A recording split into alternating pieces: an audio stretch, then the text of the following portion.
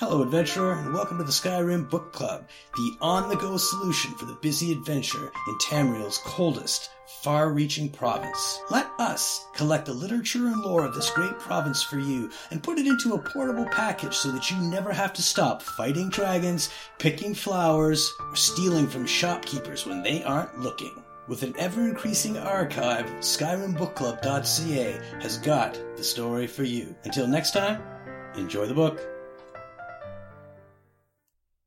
Enchanter's Primer by Sergius Turianus, a guide for novices in enchanting issued by the College of Winterhold. Enchanting was raised to a fine art by the wizards of the Arcane University. Sadly, some of the nuances of this skill were lost when the Imperial City was sacked. Yet, we are not without capability. This text will cover only the basics of enchanting. It is but a primer for students of the College of Winterhold. Before a weapon or a bit of armor can be enchanted, the wizard must first learn the enchantment. This is a personal task. Enchantments cannot easily be passed from one mage to another. They must be understood at a primal level that can only be achieved by destroying an enchanted item and absorbing its nature. The arcane enchanter is specifically designed for this task. Merely place an enchanted item in the device and will it to relent. The magic will flow into the mage, imbuing him with the knowledge of how the enchantment is formed.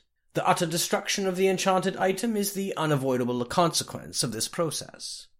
Items that already have enchantments cannot be enchanted further, so choose carefully when you enchant a blade or helmet.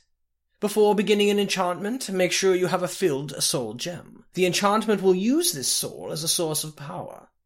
Place the item and the soul gem on the arcane enchanter. Concentrate on the enchantment. The device will meld the two together, enchanting your weapon or armor. Armor enchantments are permanent and do not need to be charged or powered. The reasons for this are not known.